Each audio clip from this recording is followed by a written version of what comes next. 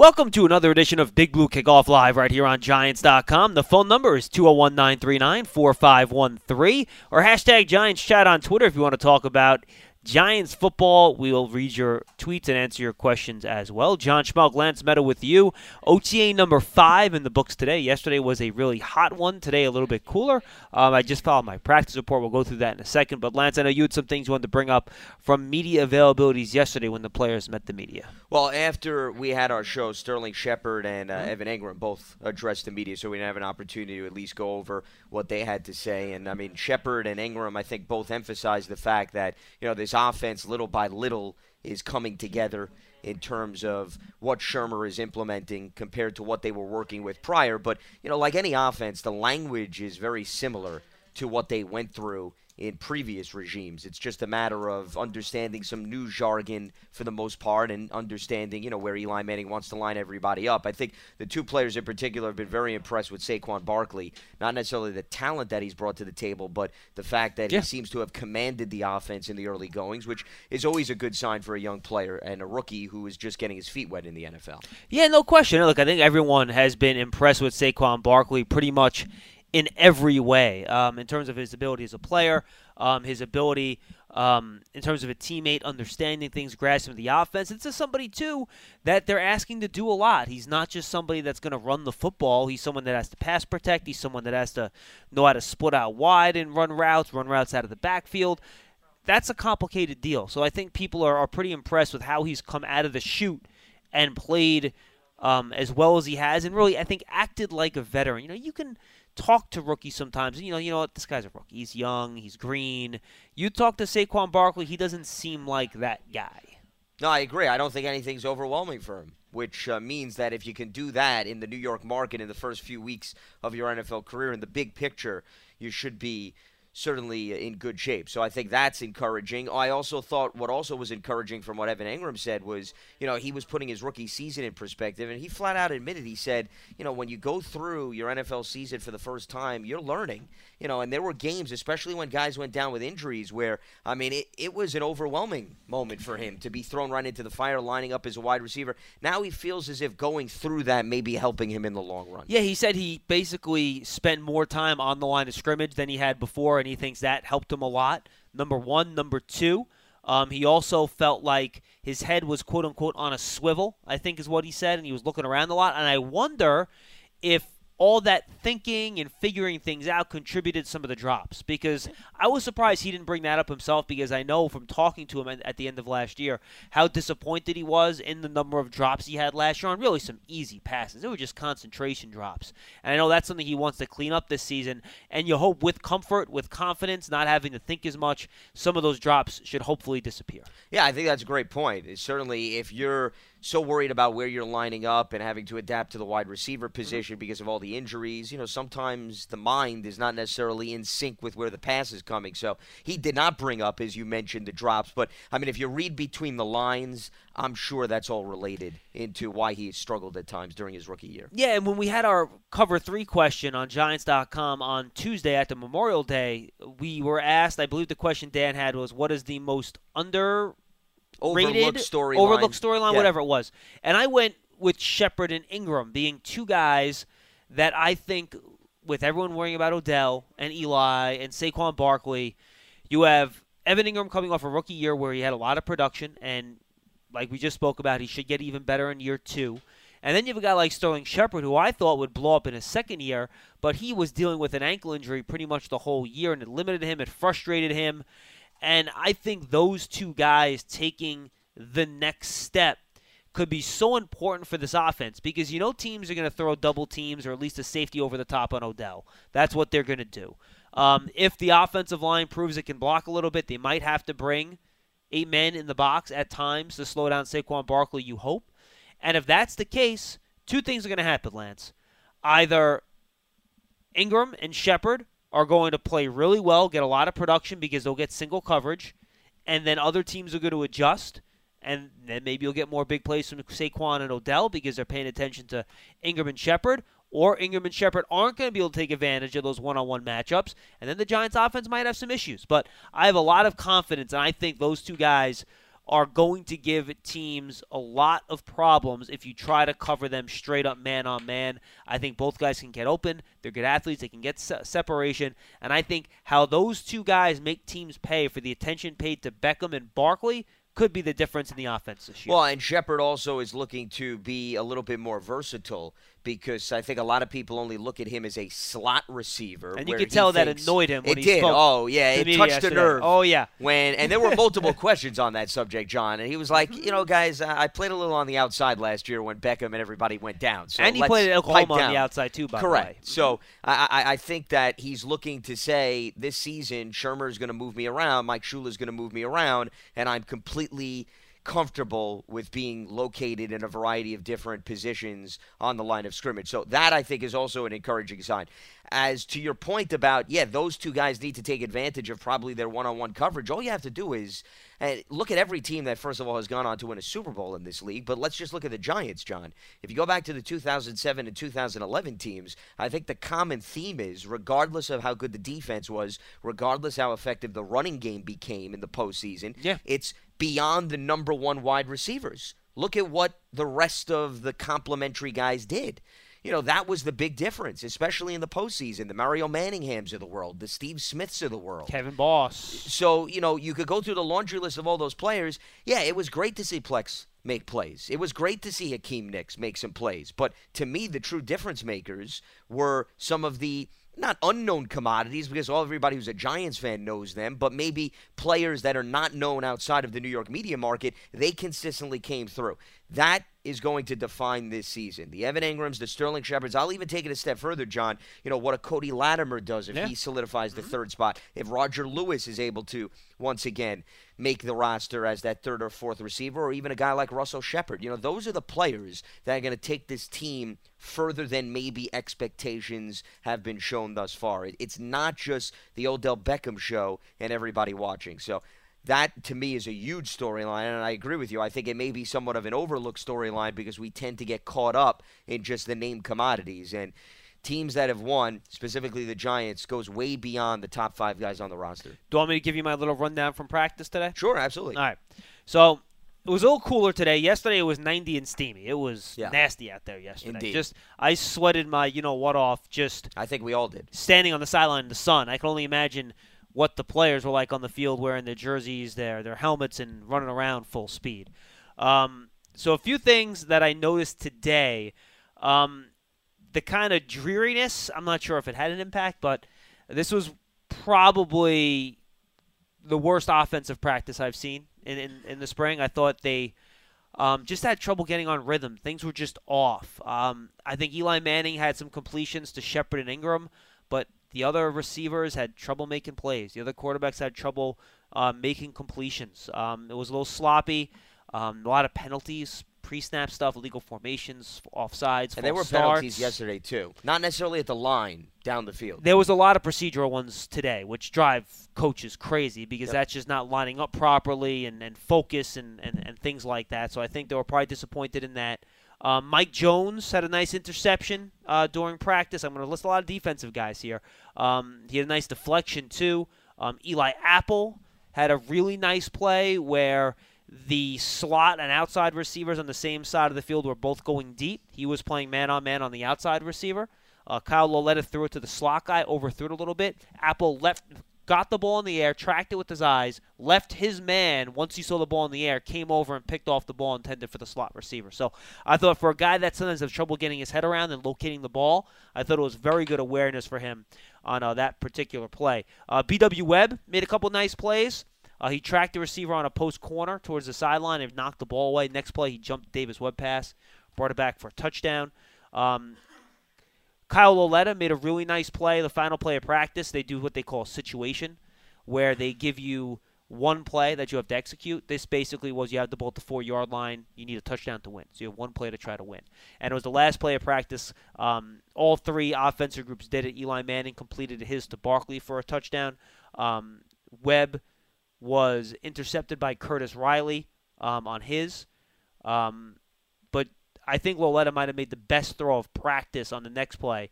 He completed a pass to Amba Editawo on a very nice fade right over the head of Jeremiah McKinnon. So those are some of the highlights that I saw. Janoris Jenkins was out there. He had a really nice coverage on Cody Latimer on one play. Eli tried to hit him deep on a go route, and Jenkins allowed no separation, didn't contact the receiver at all, stayed in between the corner and the quarterback, and the pass really had no chance of getting completed. So I thought it was a really nice day for the defense. They did a really good job getting their hands on a lot of footballs, and I think you have to be happy with the progress Jim Betcher's defense is making, and the offense will try to bounce back and have a better day tomorrow. Well, the one thing that all the players have said with respect to James Betcher's defense, I know B.J. Goodson didn't want to give away anything yesterday when boy, he spoke. He was tight-lipped, huh? Oh, boy.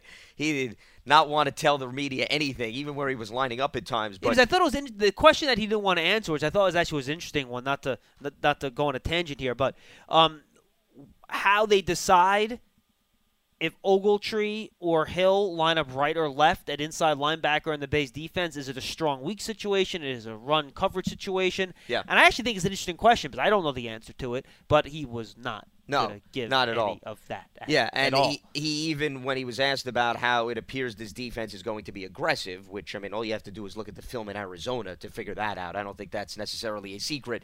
He didn't even want to necessarily give any clues about how often maybe the linebackers are going to be called to get onto the line of scrimmage or how aggressive he will be engaging with defensive linemen as a result of it being a 3-4 scheme as opposed to a 4-3. So, a variety of things he was asked about, which I think were interesting questions, but BJ did not want to provide much insight. He was more interested in talking about his birthday and perhaps his plans for later in the day. But the reason I brought that up, John, is based on some of the descriptions that you read and even some of the stuff that I saw yesterday. They're rotating a lot of these corners in, and with some of these corners making plays, I think that speaks volumes of the aggressiveness of where this defense can be taken, assuming obviously everybody is on the same page. But, to me, it's encouraging, again, when you hear about the Mike Joneses of the world, the B.W. Webbs, the Eli Apples. There's a big competition at that position. There are jobs to be won. We have no idea how this depth chart is going to play out, but beyond Apple and Jenkins, I mean, William Gay to me is an extreme front runner because of his experience, but it's not about the third. It's about the fourth. It's about the fifth. It's about even the sixth corner. When injuries happen, can these guys produce when they are called upon? Hey, look, and BWO has been in the league for a while. He's a veteran, so I'm sure he's got his eyes on that starting slot spot. He's like, why can't I win that spot? Yeah. You know what I mean? But, despite his veteran presence, the thing with B.W. Webb is, I mean, he didn't see the field last year. So you could be on the team, but you don't necessarily have a lot of experience. Same thing with the guy like Teddy Williams. Great deal of speed coming over from Carolina, but did not play last season. So you have some veterans, but they've been removed from the game for a little bit of time. I agree. I want to get to the calls in just one second. But first, I haven't had a chance to talk to you about it, so I think it's fascinating. So I want to get really your quick take. That Brian Colangelo thing is crazy. Oh, my God, really? I didn't think we were going to bring this up. I think it's a sports topic. Yeah. The Ringer did an unbelievable job reporting on the story. You wonder who that anonymous source is that tipped them off that obviously has it out for Brian Colangelo. Somebody does. Boy, do they have it out for Brian Colangelo. Boy, that is just, for you folks that haven't seen it, they basically think they did somewhat of an investigative report that they believe the Sixers general manager, Brian Colangelo, has 5 burner Twitter accounts where he would praise himself and criticize players and other people, anonymously, obviously. So, wow. And he's been denying to ESPN since that those accounts belong to him, though he did admit one did belong to him, but it's private and he just uses it to peruse news on Twitter. That's the one that doesn't tweet and just follows people. Correct, exactly. It's I think the Philly 1, 2, 3, 4, 5 one, or which would be the one that I would admit to having too. Yeah, well, the least dangerous one, of course. I think it's easy to throw it out there. I mean, I will say, everything at this point is allegation, circumstantial, but does not look too good in terms of the evidence that has been presented. Here's what's surprising. Brian Colangelo is Jerry Colangelo's son. For those of you who may not understand the family tree, and Jerry Colangelo was former Suns owner. Brian Colangelo was associated with Phoenix. USA Basketball, the whole 9 yards. It's not as if, now, I'm not trying to give you a defense mechanism for him, but it's not as if this is his first rodeo. He's run teams before. He's a 2-time executive of the year with Toronto. He was with, correct. So, that to me is probably the biggest surprise. It's one thing if it's a first-time GM and it's somebody that maybe is, from the newer generation. Thin-skinned. Correct, grew up with social media. I mean, this is a guy that's been around the block a few times. He should have enough confidence. He doesn't have to go back at people. It's weird. That to me was my initial reaction to this when I heard everything, and also the timing is crazy because they just announced they gave Brett Brown, their head coach, a new extension. There's a lot of promise. It's encouraging what's going on with the Sixers, and now to have to deal with this just as we're about ready to start the NBA Finals, I think it's the last thing that Colangelo thought he'd have to deal with. Yeah, I'd say, and they'll do an investigation, and we'll see what happens. But it's really one of the oddest sports stories that I've seen in a really long time. And the fact it has nothing to do with the Knicks, I think, is the biggest upset of all. Well, maybe that's a win. But here's the other thing.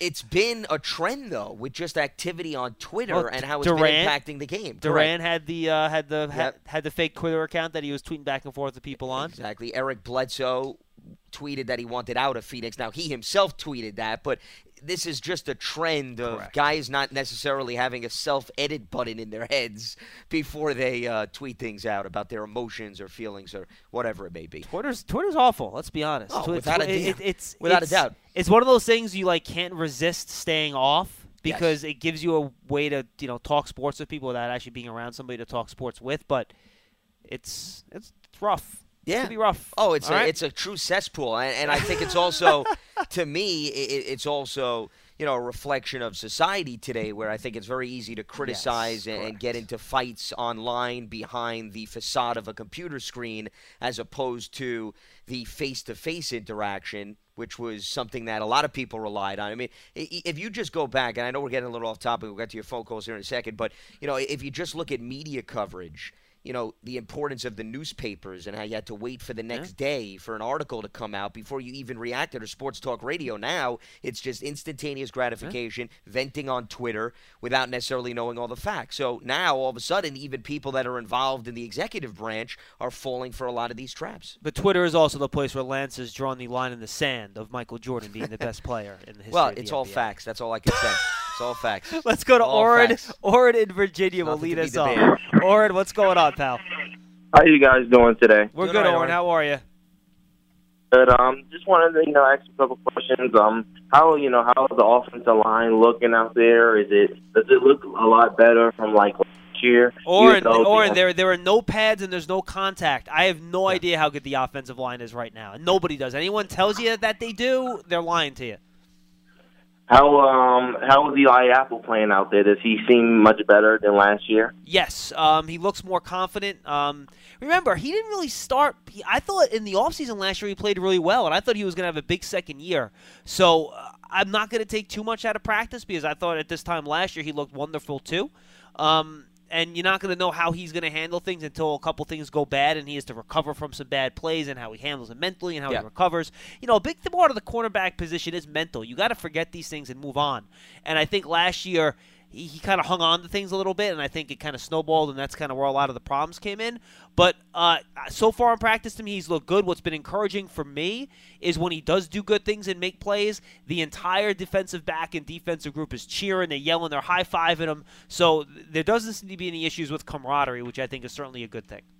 Hey, John, but also I wanted to know who's the second-best quarterback out there, like this issue, that looks like they could be the backup to Eli, between the three quarterbacks that we got backing up him right now. Well, Oren, let me ask you, who do you think looks like the second-best quarterback? Kyle Ouellette has been the NFL. Should look like the second-best quarterback. How about that? I think it would probably be the dude that we picked up in free agency. No, look, guys. Tanney? No. It is not Alex Tanney. And anybody that expected Kyle Ouellette to look better than Davis Webb, he's been in the NFL for 3 weeks, all right? Maybe someday he'll be a better quarterback than Davis Webb. I don't know. Nobody knows. I don't think so. I don't really have high expectations for Kyle Ouellette because I was working out last week with one of his receivers from Richmond because I live over here. And we were at a sports class and everything. And I was, asking, as a Giants fan, and he didn't really sound so confident that, he didn't really rave about how, good he was and stuff. So I'm not really having high expectation. If he does come out doing something, then that'd be great. But, I'm not really overhyped about him. Davis Webb is the clear-cut backup quarterback, to answer your question. Okay. Hey, and also one more question, though. Like tell me if I'm wrong or not, but I honestly feel like if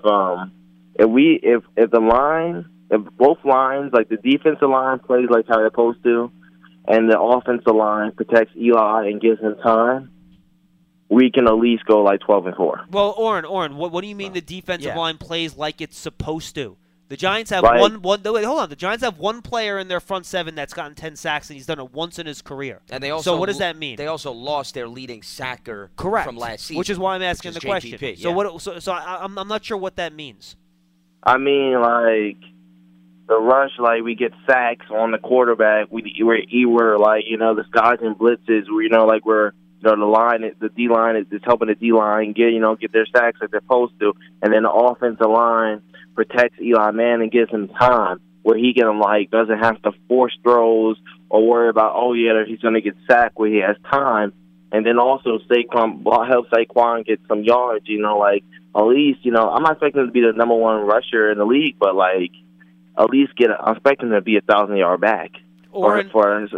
Oren, you just painted, and thanks a lot for the call. I appreciate it. And I don't think Lance and I are breaking any stories here when we say if the Giants' defensive line is great and the Giants' offensive line is great, the Giants are probably going to be really good this year. Yeah, I don't think we're breaking any news here, folks. Pretty much stating the obvious. It's like, if the Yankees' offense scores 5 runs a game and the pitchers are the best in the league, do you think the Yankees are going to have a good record? Yeah. Yeah, I think they probably are. Going out on a limb Yeah. there. Well, what I understand where Oren's coming from, but I would not focus on, if the defensive line gets 15 sacks, then that all of a sudden is going to translate to, wins. What I think this Giants defense needs to be, this defense, John, needs to be consistent. How about that? How about we at least start with that conversation? Meaning it's not Dr. Jekyll, Mr. Hyde. And how about this? They're consistent in stopping the run. Everybody is fascinated with this. Well, they lose JPP, so who's going to now provide the additional sacks? I get it. But all you need to do is go back to last season. It wasn't so much not getting enough pressure on the quarterback. It was the fact that this defense could not stop the run. They could not get off the field on third down. So how about we start there with the defense, and then we add the layer on, okay, if they can consistently get to the quarterback, then that would be bonus. This defense doesn't stop the run. It doesn't matter how much you project out of Olivier Vernon or how much you project out of Kareem Martin. It's not going to make a difference. And Lance, the secondary can't give up big plays. Yeah. This defense was a big play waiting to happen last year. And I talk about this a ton because I think it's really important. As important as to win in the trenches, and it is in the league, you have to if you want to succeed. If you want to win consistently in this league, folks, you have to make big plays on offense and prevent big plays on defense. If you make teams do 8 to 12 play drives every time in order to score, will they do it sometimes? Sure. Will the great offenses do it more than others? Yes. But the most backbreaking thing for a team is to dominate a game, but the other team makes 1 or 2 gigando plays because of a missed tackle or a missed assignment, and all of a sudden, even though you dominated the first half, it's a 3-point game or it's tied or you're losing. So you're right. Stopping the run is super important, and that's obviously something that has to get better. And it's still a little confusing last year why it wasn't good last year with guys like Snacks Harrison and Dalvin Tomlinson and, 2 guys that have stopped the run traditionally well in JPP and Vernon. So I think, to me, that's still a little bit of a mystery. But that's important, and pass rush is important, but you got to stop giving up big plays over the top. That will kill you again and again and again. Just think as a Giant fan, folks, when Odell Beckham Jr. makes a big play, how much that elevates everybody, the team, the fans. 9 yard, it makes such a difference. And the Giants have to be better on both sides in that way this year. Well, and it changes field position, John. I mean, you get a big play just like that. I mean, now you're putting pressure either on your own defense or your offense is putting pressure on the opposing defense, and it completely changes field position. It helps your special teams because now all of a sudden they're not put in a precarious spot. It completely impacts the dynamics of the rest of the team. That's why stopping the run should be the main framework of people when they analyze this Giants defense, and not so much are the Giants going to go from 35 sacks to 45 this year or wherever it may be, because, I mean, that's great, but there have been teams, even if you look from last season, that were up there in sacks, but they weren't necessarily transferring that always to W's. To me, stopping the run is much more synonymous with W's as opposed to the opposite stat. Marco in Connecticut on line 4 is up next. Hey, Marco. Hey, what's up, guys? What's up, buddy? How we doing? I'm doing great. I wanted to call. This is a topic since the off season. I think it's something cool to dig in on. Sure. Eli. I'm obviously a big Eli fan, and I'm happy that he's going to be starting quarterback again and coming back, and I'm happy with the Barkley pick. So, but I was thinking about this around draft time. Eli and I coverage that the Giants got around the draft and who the media was projecting them to pick with the quarterback. You had a lot of national attention too, saying that the Giants should take a quarterback. Yeah. But I was always thinking, because I'm a fan who did not play football, but when I look at Eli, I'm like, all right. For the last 4 or 5 years, I believe, is not a true telling. It's hard to assess Eli because of some other things that have gone on around him, like injuries and the offensive line and the way the running back position has kind of been the last few years. But I also don't think that's fair either. I mean, I think you do have to look at the position on its own.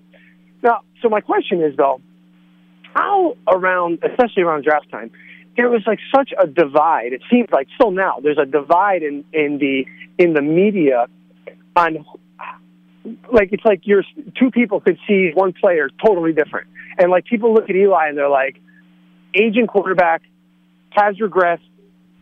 Giants should have definitely taken the future quarterback with that pick. It's a mistake, but, hey, we're going to move on, and Saquon Barkley is a great pick. Can't dispute that. Right. But then there's another segment that's like, all right, I guess like Gatino, but there's other people that are like, no, it's what's going on around him. He's aging, but he's taking care of his body. He's still played every game, and that's going to continue. And so just to come full circle, when I look at Eli, I think he's never been a guy that's like super, super accurate anyways. Like when he's on, but there's times where he throws a ball and you're just like, man, sometimes you see that with Eli. Or, there's certain, or like he's never been like super, he doesn't have great feet around the pocket, and he has taken sacks and he's thrown some bad balls, but that's always been there. So my question is, what is Eli? Like, what do you guys see today that's like real analysis on his play? Like, has his play regressed? And if so, what are you seeing that has regressed? And I don't think it's harsh criticism on it. I think it's fair. I'll let Lance go first on this one. Well, I mean, I still see an accurate passer. I will tell you that. I mean, I don't think there's an issue in terms of Eli Manning not being able to get the football down the field from what I've seen in practice thus far. Now, then again, there's no pads on. But, I mean, if you're asking him to run an offense, get everybody set, his thinking, his intellect when it comes to the game, I'm not seeing any regression in terms of that. But it's very hard to analyze Eli Manning's decision-making during the course of OTAs. Now, could that be impacted? Yeah, it's possible, Marco, that could be impacted with wear and tear and getting up there in age. But until I see the pass rush come his way again, or how he adjusts to having additional healthy talent on the field, it's hard for me to truly assess his decision making. But if you ask me, Eli Manning under center, getting everybody set, leading the huddle, being able to throw down the field, I'm not seeing necessarily a drastic difference from whether he's fully healthy or whether the talent around him is fully healthy. Marco, real quick, and then we'll let you finish. Sure. You put those two camps, and I think this happens with. We were talking about Twitter earlier. This is what happens on Twitter. Yeah. And exactly. You take those two camps, and they have to be separate and they have to be different. Yet what you said in your two statements to me can both be true at the same time. He could be an aging quarterback that's not as good as he was in 2011. That also takes care of his body. Was adversely affected by the things around the last 4 or 5 years. But if the right pieces are around him, can still be good enough to bring the Giants where they want to go if he has the right pieces around him. To me, those two things can be true all at the same time. I wouldn't expect him to go out there and put up another 2011 season, which to me is one of the best quarterback seasons I've ever seen. I think that might be asking a lot because, I think maybe sometimes processing, decision-making, maybe when you're a little bit older, that stuff slows down a little bit. Like Lance, I haven't seen any erosion of the physical skills. He throws the same ball I think he threw 5, 6, 7 years ago. I haven't noticed anything different with that. But look, you're right. Eli always has been a little hot and cold with accuracy game to game. Agree 100%. It's always been his MO. And he's always been a risk taker. He's always been a guy that's willing to throw the ball into traffic, and that turns into interceptions. He's always been a guy that's like 25 to 30 touchdowns and 13 to 18 interceptions, give or take. He's always kind of in that land, and he's had some seasons that go either way on either side of that ledger, sure. But that's where he usually lands. So, to me, he's a good quarterback. Is he right now on the level of Aaron Rodgers or Brady or Breeze? No, he's not there right now. No, but that's where I am. But he was never on that Aaron Rodgers level, right? Well, I would say honestly, in 2011, he had as good of a quarterback season as I've seen. But has he consistently been on that level? No, he is not. No, because that hasn't been the norm. Correct. 2011 is not the norm. Absolutely. 2011's the peak. Correct. And then, hey, can you get that again? Great. If not, listen, we know who Eli is. I agree with you, Sure. Marco. So, you do take the good and the bad. But if you were to ask me right now, Eli Manning versus the other options that they have on the roster, regardless of whether you think Davis Webb or Kyle Lauletta have upside, I would still choose Eli Manning, even if you think some of his skills have regressed a bit. Correct. All right. That's it, guys. I'll jump off. I think that maybe the criticism just bothers me a little bit more, but then also the pure, like, Eli cheerleader also bothers me because it's like, no, I don't think either are true. I think the criticism bothers me because it's like, hey, guys, guess what? He was never Aaron Rodgers. And Tom Brady is a freak.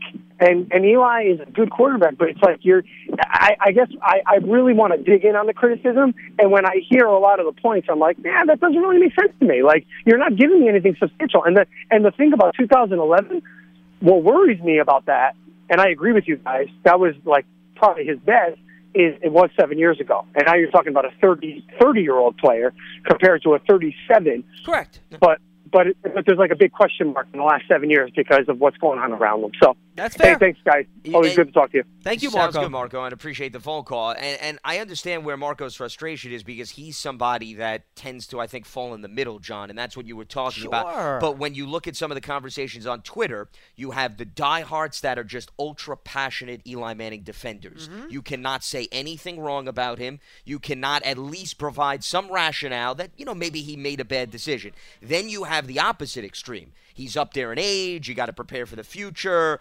He's to blame as to why the offense has struggled at times, and it has nothing to do with the offensive line or the guys around him. And I think, Lance, it's a continuation of the factions we've seen. I mean, when the Giants play poorly and their offense struggles, we get two sets of callers. We get the callers that want to throw it all at Eli's feet, and then we get the callers that want to throw it at everyone's feet but Eli.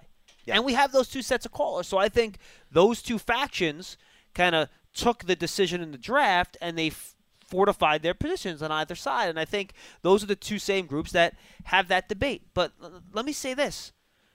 Eli this year, and maybe even next year, is probably going to be better than any other rookie quarterbacks that got drafted this year. Okay? Takes quarterbacks a little while to kind of get going. All right? But if you're drafting a quarterback, you weren't drafting a quarterback for this year. You're drafting a quarterback for the next 15 years.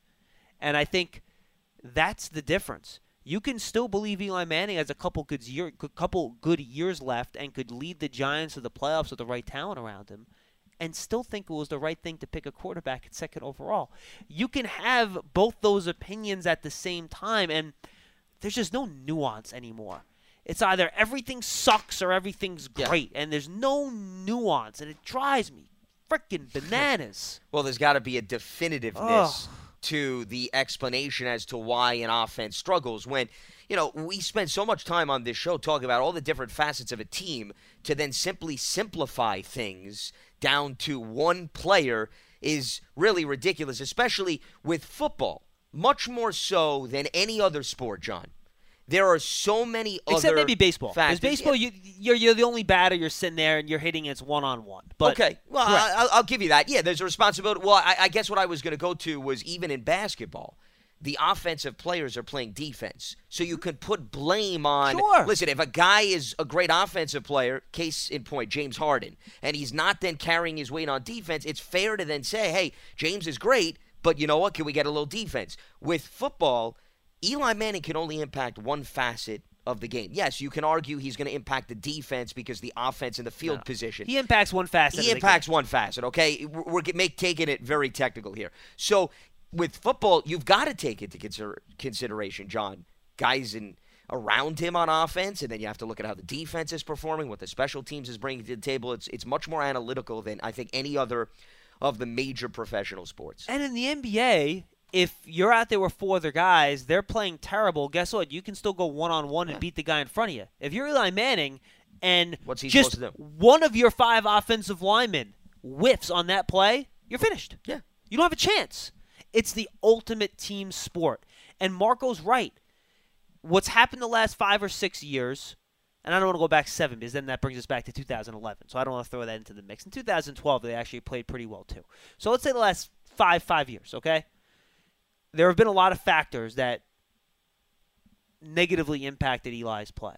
But at the same time, and Marco made this point, I think he's right. It's also not fair to say, well, none of that is Eli Manning's fault at all.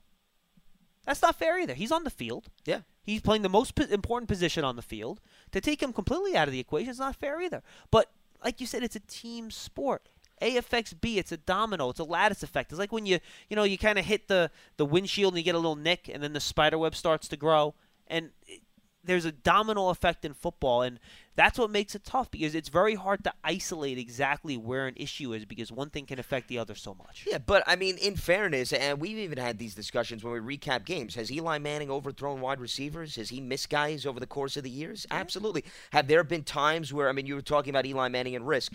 I mean, I can't remember a specific game, but I can specifically remember an image where, he's falling to the floor and he'll still get rid of the football. And listen, I don't care whether it's Eli Manning or Aaron Rodgers doing that. That's a bad decision. And Eli admits that after the game. But he's a competitor. He's trying to – how about the lefty throws for trying to throw touchdowns? Yeah. I mean, so, I mean, there are times where you watch games and you're like, Eli, oh, my goodness. But there's also times where you're going to see a rookie quarterback that you're going to put under center, and he may have more upside than Eli Manning at this point in his career, John. And I don't care if you took him with the number 2 overall pick of the top 5 and you put him under center, and he's also going to throw into double coverage, and you're probably going to have the same reaction that you would have even if it was a polished veteran like Eli Manning. So all quarterbacks have brain farts, for the lack of a better term. Even the great ones, too, by the way.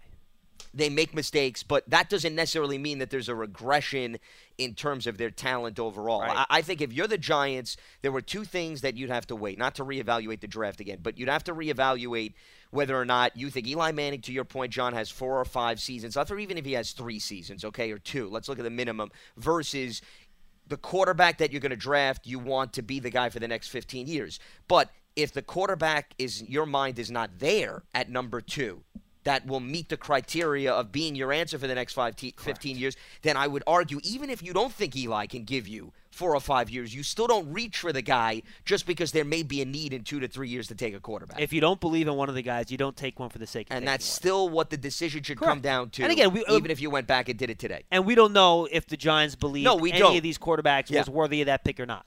I'm not sure if we ever will. No, it's all speculation, right. of course, but I still think whether or not you go into a draft with some doubt about your starting quarterback and the window closing, there still needs to be firm belief that you truly believe you could get 10 to 15 years out of this kid when you draft him that high. Well, the Chargers could have drafted Lamar Jackson if they wanted to. Yeah, they could have if they wanted to take a chance because Rivers and even Ben Roethlisberger's getting up there. I know the Steelers weren't picking as high because of how they did the previous season, but they waited till the 3rd round to take their quarterback. Everyone thought the Saints were trading up to draft Lamar Jackson to get Drew Brees' successor. How'd that work out? Pick the defensive end. Way. Yeah. So, look, guys, it is what it is. All right. Speaking of Eli Manning, I got to do a couple of voiceovers with him, so I'll try to squeeze in a couple more calls, and you can carry us the last 15 minutes or so. Gotcha. Mr. Meadow, that makes Lance happy. He gets rid of me for 15 minutes. Best news of the day for him. Let's absolutely. go to Steve in Atlanta. He's what a up pleasant next. surprise. Hi, Steve. Hey, how you doing, guys? What's up, buddy? Quick question. Are you seeing any differences in the practices with the new rule about not leading with your head? I know they're not doing, hitting or they're not doing tackling, but I'm wondering if they're starting to teach them how to maybe change the way they tackle or block. Steve, are you noticing any differences? Steve, they already were. This is a change that has been going in for a long time. It's just I think people are making too much of this rule change. And I didn't have a chance to listen to your interview with the former official last week. I'd love to get what his take is on this.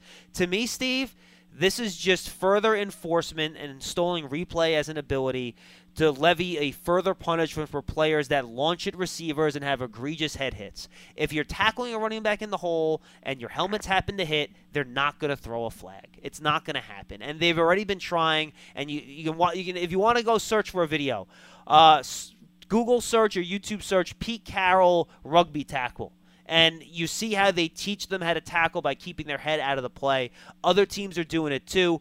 This is simply a continuation of something that's already happening. So, no, I have not seen anything different, mostly because they're not really coaching tackling. Why? You're not allowed to. There's no contact. Right. So, right now, Steve, I have not seen any change, but maybe once they get into pads, I'll notice something different. But for now, I'm not really seeing much, to be honest with you. Yeah, I guess, though, the only difference, I guess, is they extended it more to anybody on the field, Correct. right? Even the offensive play. No, you're 100% right, Steve. And I think you bring up a valid point. I was going to add that to what John had to say, that, yes, maybe a slight adjustment for offensive players, but, I mean, how many wide receivers were catching the football, even if you watch the game over the last 5 years, and then immediately going down and putting their helmet down? It's more running backs or that tight I think, end, maybe. But to me, it's really more the running backs that you could see maybe going down, leading with the crown of their helmet. But once again, they're not right now embracing for contact, Steve.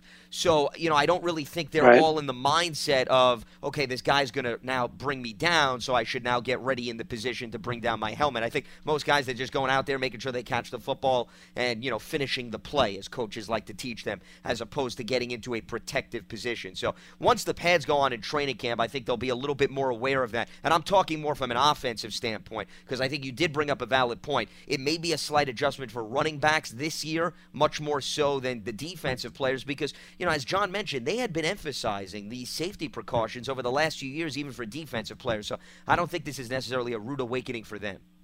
Yeah, it'll be interesting to see how this whole thing plays out, if it does, how it affects the game, if that at all. We'll see. Thank you, Steve. All right. Thanks, guys. Have a good day. I'm going to step out momentarily, and hopefully I'll be back before the end of the show. Not a problem. All right, I will move more over to the center, but we will then unfortunately have to move back over to you if you make it back for the end of the show, as 201-939-4513 is the telephone number. We'll try to look at your tweets as well at #GiantsChat as we move along here on Big Blue Kickoff Live on Giants.com. Let's continue with the phones. Let's hear from Jason in Denmark. Jason, what's happening?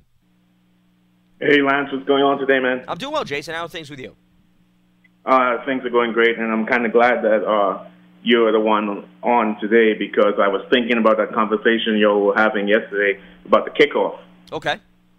So what do you got on that? My suggestion, and first let me ask a question, and I don't know if you have the answer to this. What's the statistics of, they say the players are getting hurt during kickoff? That kickoff that we do, or when like a team is at the end of the game and they do that little, I guess it's called like a pooch kick, where it doesn't sail high, it kind of just bounces on the ground. Correct, because they want to try to force a turnover. It's another option in addition to the onside kick. So that kind of kickoff, are players getting like hurt as much as the regular style kickoff? It's a good question.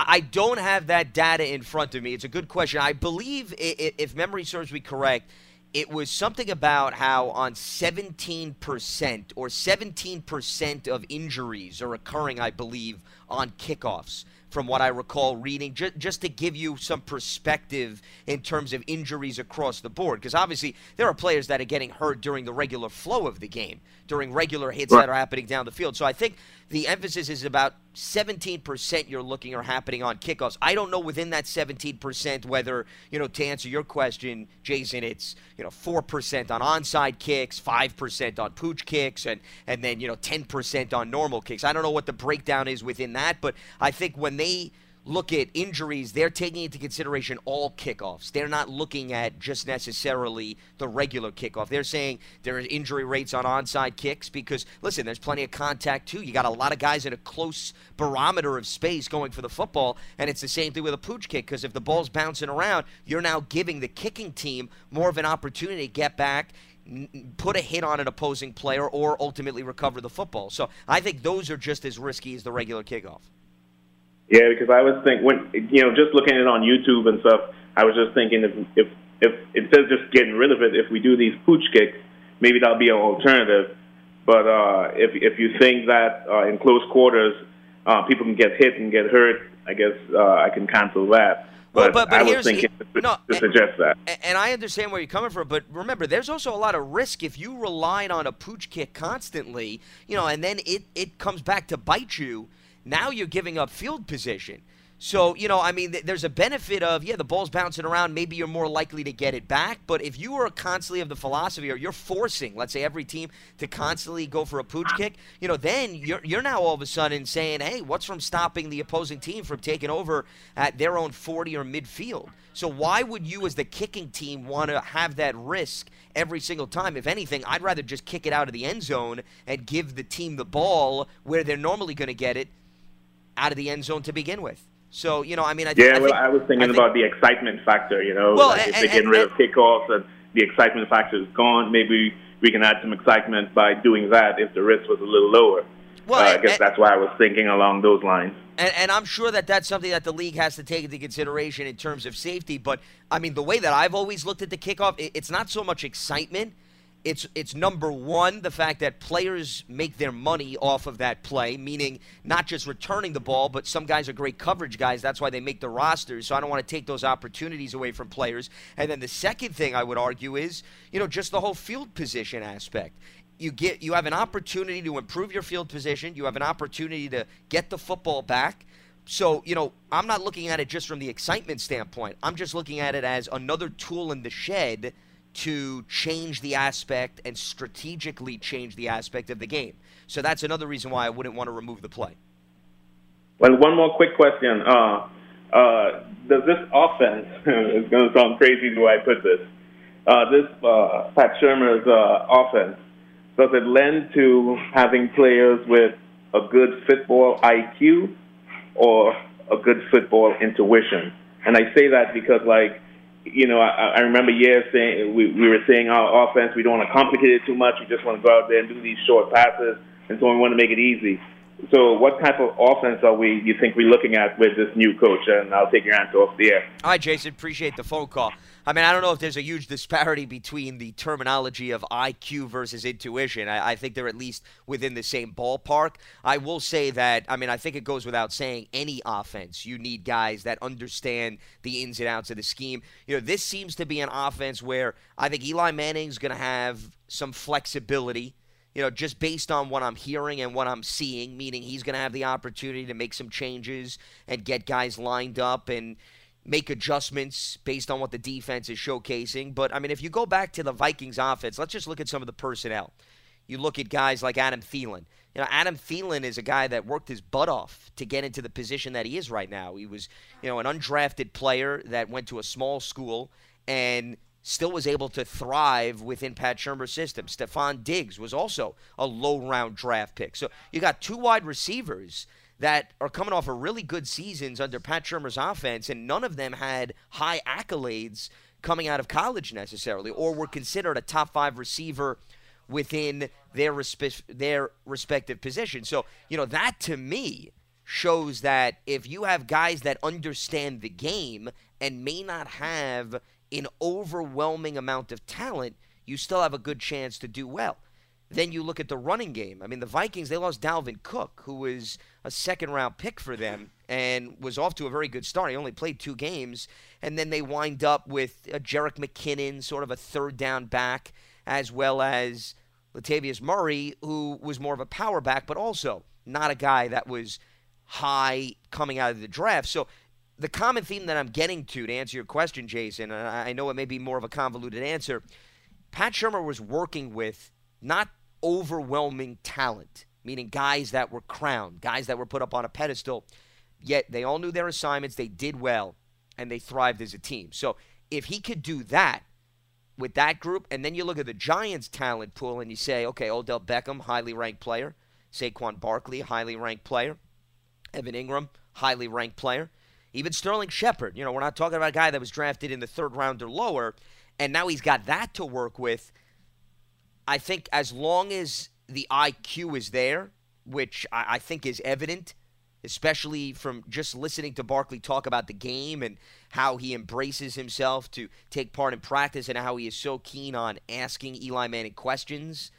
I don't think that's an overwhelming concern in terms of the personnel that the Giants have. I think it's going to be a fairly smooth transition because if he could do that with that group with Minnesota, and I personally think he's got more talent that I think has been proven or has higher accolades coming out of college, then I don't see why there's a huge difference in terms of what he was working with the Vikings, what he's working with the Giants. I think the IQ is pretty much at the same level, and as long as he has that, there's no reason to think that they can't improve the offense from where it was last season, especially with all those injuries. Let's head back to the lines. Let's check in with Justin in New York. Justin, what's happening? Hey, Lance. How's it going? I'm doing all right, Justin. What do you got for us? All right, so I had two questions. Well, and one, I wanted to point out something real quick before I got to those. People, like you guys keep saying back to 2011 was the last time Eli had a decent year. But if you look at 14 and 15, he actually had really solid years. And he really only had Odell. That was before Shepard and before Ingram. Yeah, and you're talking about 30 touchdowns, 14 interceptions in 14, 35 touchdowns, 14 interceptions in 15. Now, stats don't tell it all, but that's a pretty good ratio the last time I checked. Yeah. So, yeah, you're right. I mean, Eli has had statistically good seasons. Plus, I'm looking at the numbers. He threw for over 4,400 yards in each of those two seasons, too. So the volume was there across the board. Passing yards, passing touchdowns, and the interceptions were not extremely high. So you're right. I mean, he certainly has had good seasons, even when sometimes he hasn't had an overwhelming amount of talent around him, and the offensive line has not necessarily played up to par. That's not me saying that. Obviously, Eli has his mistakes. That's just what it is. But he has had decent years in relative recent times. So, and then I had another thing about because I'm from northern New York near Syracuse, so I was curious about a receiver that's on the team. His name's Adetoa. Yeah, the wide receiver that you're talking about that John was talking about earlier in terms of one of the plays he made at practice today. That's who is that who you're referring to? Yes, I missed half the show. That's why I didn't realize you guys had talked about that. But I was curious. So he did have a solid-looking play because, if he's getting playing time, that's just really cool because he's very local to me. Yeah. And then also that Riley Dixon is literally from up the street from where I'm at. The punter from the Broncos who they acquired. Yes, he has ties to New York State as well. So I understand. Yeah. So your common theme is you're rooting for everybody that's got ties to upstate New York. Anyone from Syracuse, Justin Pugh was one of them. Understandable. Yeah.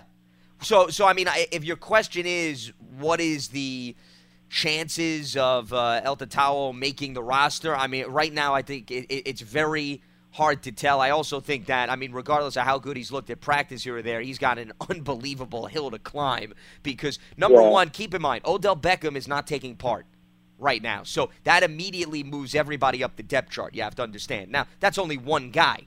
So, when you take that into consideration, you're looking at Beckham, Shepard. I don't think anybody is doubting their spots on the roster.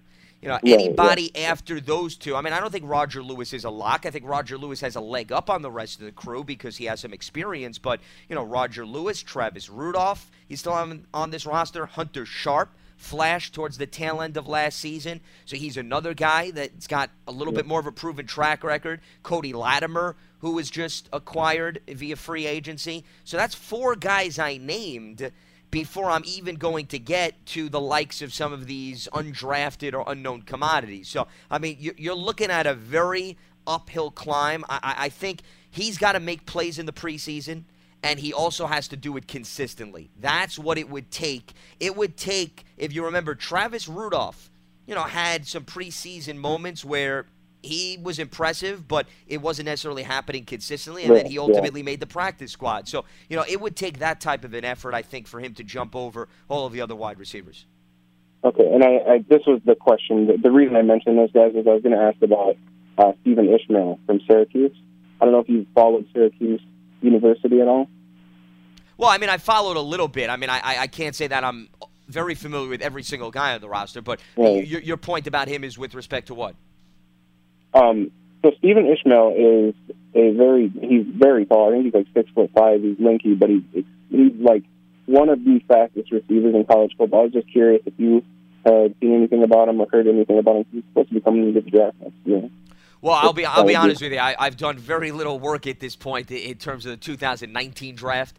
So, I mean, my insight on who I think is going to be looking good at that position, and appreciate the phone call, is very limited in terms of this point. But, I mean, I will mentally mark down that name. And, I mean, I do follow college football once the regular season starts. So, I mean, I will certainly try to catch a few Syracuse games here or there to determine, what I think of him. But, I mean, to start to speculate what I think of the 2019 draft, I think we're getting a little bit too far ahead of ourselves. Let's head back to the lines. We got AJ in South Carolina. AJ, what's happening? Thank you for taking my call. Do you think B.J. Hill has a chance to start alongside Snacks and Daniel Thompson? I don't think he's got a legitimate chance to start. I think he's got certainly a chance to carve out a role in the rotation of these defensive linemen. But, Snacks and Tomlinson are by far the two most polished defensive linemen. And I could even see them experimenting a little bit with, maybe moving Tomlinson to the outside. Not all the time. But, I mean, he may be a guy that if they want to move around some of their playmakers in the front three, that he would be somebody that they move to the outside. And I think they're going to look to do the same thing with Hill and McIntosh, who have some experience, if you go back to how they were utilized in college, to maybe get them on the field a little bit more on the exterior, so that they can have guys like Snacks, Tomlinson, and maybe even a Hill or a McIntosh on the field all at the same time. I think that's more likely as opposed to Hill taking over on the interior. Because I know that we're doing it in the OTAs, those three together. Yeah, and they've been doing that. I mean, even when Spags was the defensive coordinator, AJ, they always were looking to maximize some of the players, whether it be 3 defensive ends, 4 defensive ends with the NASCAR package. I don't think that's anything new. But, I mean, I could tell you when we've had some of the college coaches on who have been around Hill and McIntosh, they mentioned the similarity is they've got enough versatility where you can move them to the outside. So that, I think, is more likely than perhaps putting Harrison and Tomlinson on the bench just to maybe get one of those two guys out there in a starting lineup type of rotation. I don't see that happening, at least in year one. Oh, yeah. One more thing before I go. I think Cody Lattimore, I think he might be the early favorite at the third wide receiver spot. He was doing good things. Well, the way OTAs have been playing out, I would agree with you, AJ, and appreciate the phone call. Latimer, you got it. Latimer has been really the first man up in Odell Beckham's absence. Every time he's been very involved with the first team. So, I mean, that is a sign that they want to see more out of him. I think that's number one sign. I think the second sign is clearly he's got a connection to Tyke Tolbert, the wide receivers coach. So you can understand why maybe they're giving him opportunities from that standpoint. And then the third is the fact that, once again, I just named you those 4 wide receivers behind Beckham and Shepard. And, nobody has necessarily come in this year with the new coaching staff and has said, hey, I am far away better than the rest of the group. So why wouldn't Latimer be heavily involved in that third receiver job? And on previous shows, and, for those of you who watch religiously, you may have known where we had the conversation and I was bringing up his snaps, not his stats, snap count for Cody Latimer on offense. And you're talking about a player that played anywhere from 3% of the offensive snaps to 23% of the offensive snaps. That's what we're looking at. And then it went up to, I think, 10%, 17%, 23%. He did not have a great deal of an opportunity in Denver.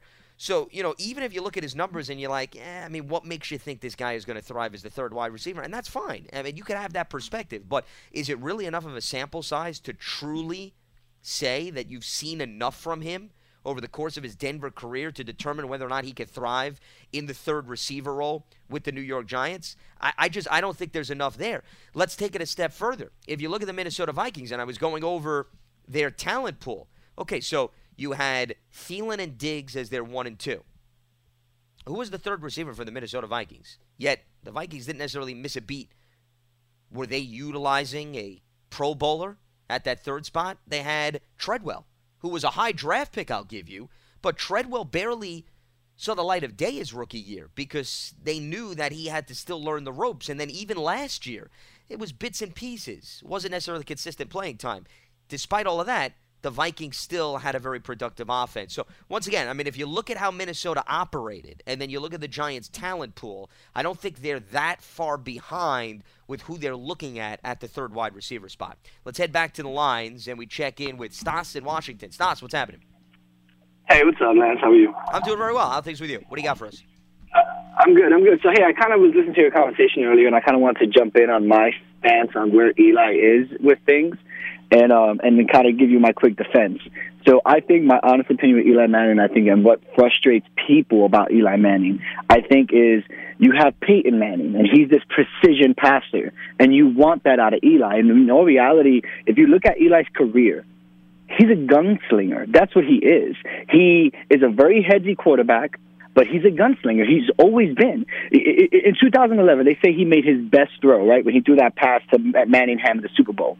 But if you watch that same Super Bowl from beginning to end, a few series before that, he made that exact same play to the right side, and Manningham dropped the ball. And you know what they said? Eli Manning has that was just a poor decision.